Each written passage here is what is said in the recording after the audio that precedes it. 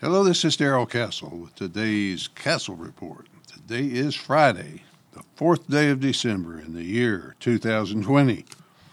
And on this report, I will be talking about the country has changed, fundamentally changed over the last 60 years, to the point where it seems obsessed by race and by racial politics. Before I start, however, I will tell you that the Castle family had a wonderful Thanksgiving, considering we were separated by thousands of miles because of the virus. Joan and I had a Zoom dinner with the family daughter from her home in Los Angeles. First, I want to apologize and retract something I said the week before Thanksgiving. I said that the social credit system in the United States is in many ways worse than the one in communist China, and that is just not true. I was bothered by that statement. I spent much of Thanksgiving weekend researching social credit in China, particularly as applied to the Uyghur people in the extreme western province. The Uyghurs' lands border India to the south and Pakistan to the west, with the other stands surrounding them. When the Soviet Union broke apart, independence was granted to the various stands that were under the Soviet state.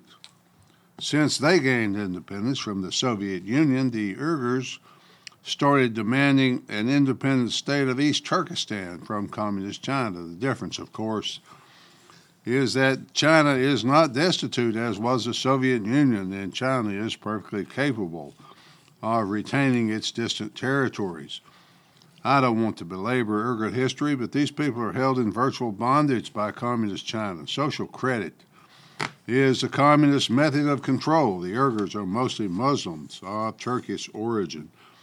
They speak the language of the Turks and the Kazaks as well as Mandarin Chinese. They are lower than second class to the Han rulers of communist China. The Hans of mainland China are all right socially if they behave themselves, but not the Uyghurs. The social credit system labels people in China as either trustworthy, meaning you can travel, have a phone, and so forth, or untrustworthy, where you can't have those things. No Uyghur can obtain a rating higher than untrustworthy. If you see a non-Uyghur on the street in Uyghur territory, you can bet he's a state official sent to watch them. People are routinely taken from their homes and sent to reeducation camps, often leaving orphans behind.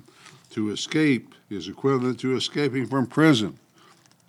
But freedom burns in the human heart. Despite all this, there are strong separatist movements among these people. Thus, the concept is one of three great evils, according to communist Chinese officials. Those are separatism, terrorism, and religious fanaticism. Most of the Uyghurs are Muslim, you see, which is somewhat tolerated, but not Christianity.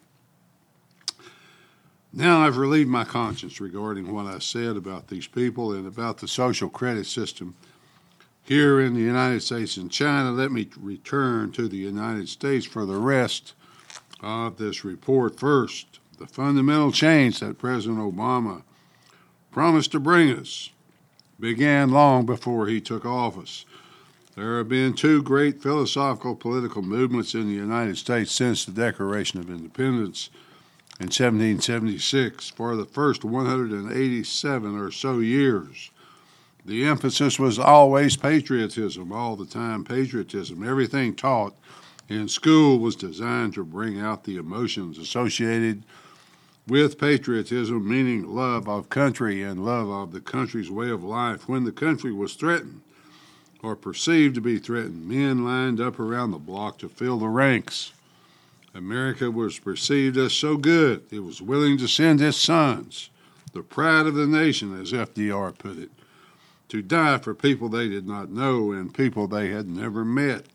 From elementary school to about midpoint of college, I remember personally the emphasis on patriotism was basically unchallenged. That started to change early in my college career.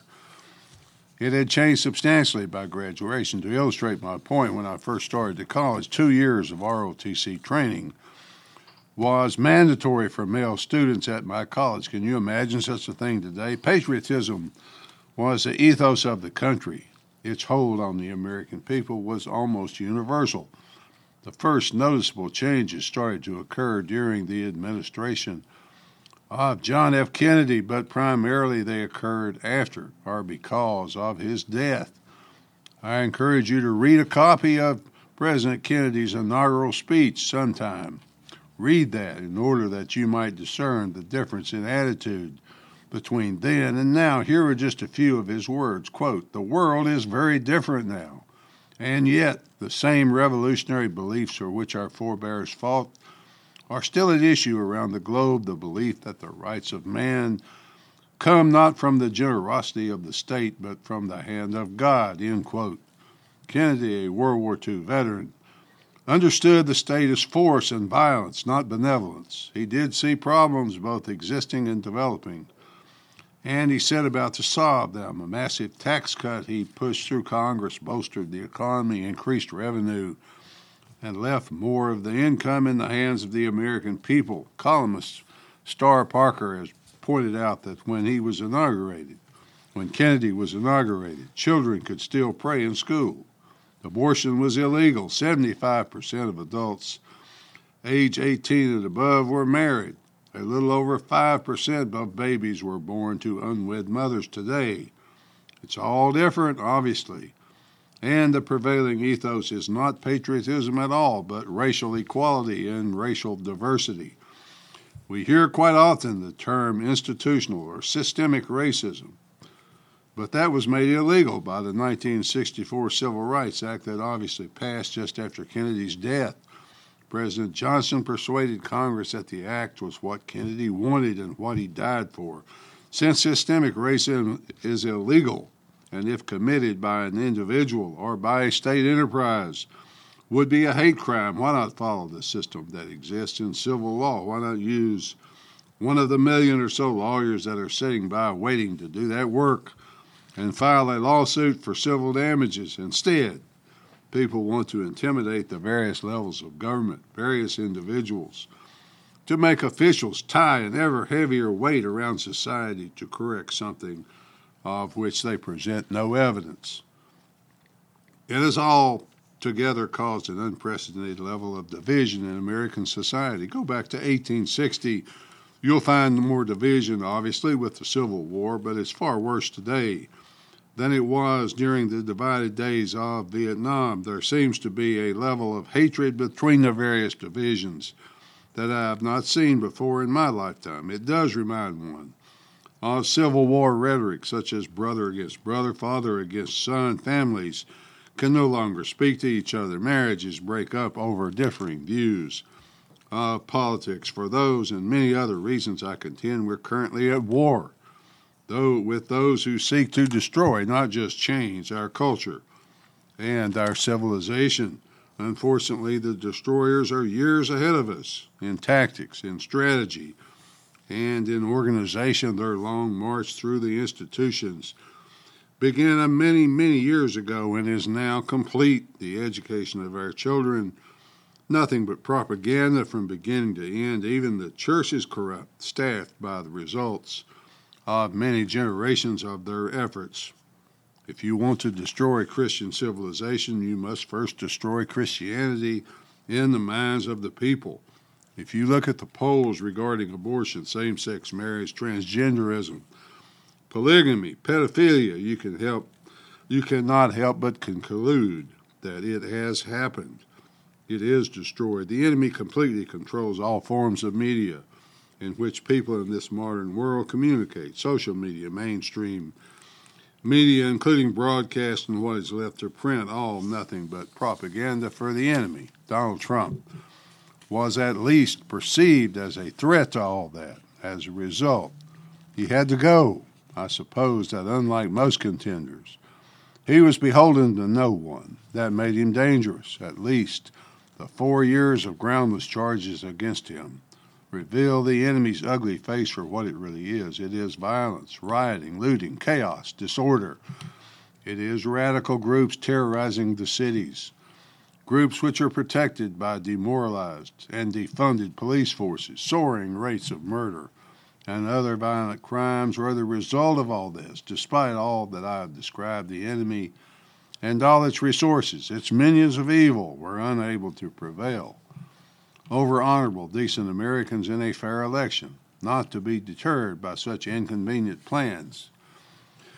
Plans were laid, tactics begun to make the election decidedly unfair. Dominion voting machines installed across the country and even in many other countries allow switching of votes and alteration of vote percentages. The fraud was massive and obvious. So we wait and we see what the courts do with the evidence. Elections are very important to a free country. In fact, it's difficult to imagine how a democratic country, meaning one of self-government, could exist without free elections. Elections provide legitimacy to the winner and its minions. They provide a cloak of respectability under which politicians are free to commit their murder and their mayhem. The people think they're voting for their ideas, but simply deciding who gets the license to steal and kill. Politicians are elected by promising to clean it all up, but they soon are wallowing with the pigs in the manure. Fraud and illegitimate elections are now out in the open, and damage to the system of self-government will be irreparable if not corrected. The enemy, however, is pseudo-realist and has abandoned the rule of law and its protection of the individual for an ideological political imperative, which they hold to be more precious than law. Honor, truth, courage, integrity, and heroism are all completely out of fashion now, since only winning counts. That's enough about our recent election, folks. About our stolen election, I should say. I want to conclude this report by reminding you that sometimes we hear the phrase, Democrats are the evil party, Republicans are the stupid party. To that description, we must now add that Republicans are also the gutless coward party, the cowards of American politics, the cowardly lions in the Republican Party believing that Biden will now be inaugurated. Line up to eat the scraps from his table. It's disgusting. It's obvious. I hope it is obvious to voters, but they seem to continually vote for those who are opposed to their best interests. Finally, folks, they always emphasize diversity, these progressives. Diversity all the time, everywhere. Should Joe Biden survive and be inaugurated, his administration will be filled with firsts that he can brag about. The first female vice president, the first woman of color vice president, the first female secretary of defense, the first female director of Homeland Security. However, the real objective is not diversity at all, but a bland sameness of thought and action. That is why Democrats murdered free speech and will not allow a diverse thought to exist. Not one shred of intellectual diversity will be found among them. You can rest assured of that. At least that's the way I see it, folks. Until next time, this is Darrell Castle. Thanks for listening.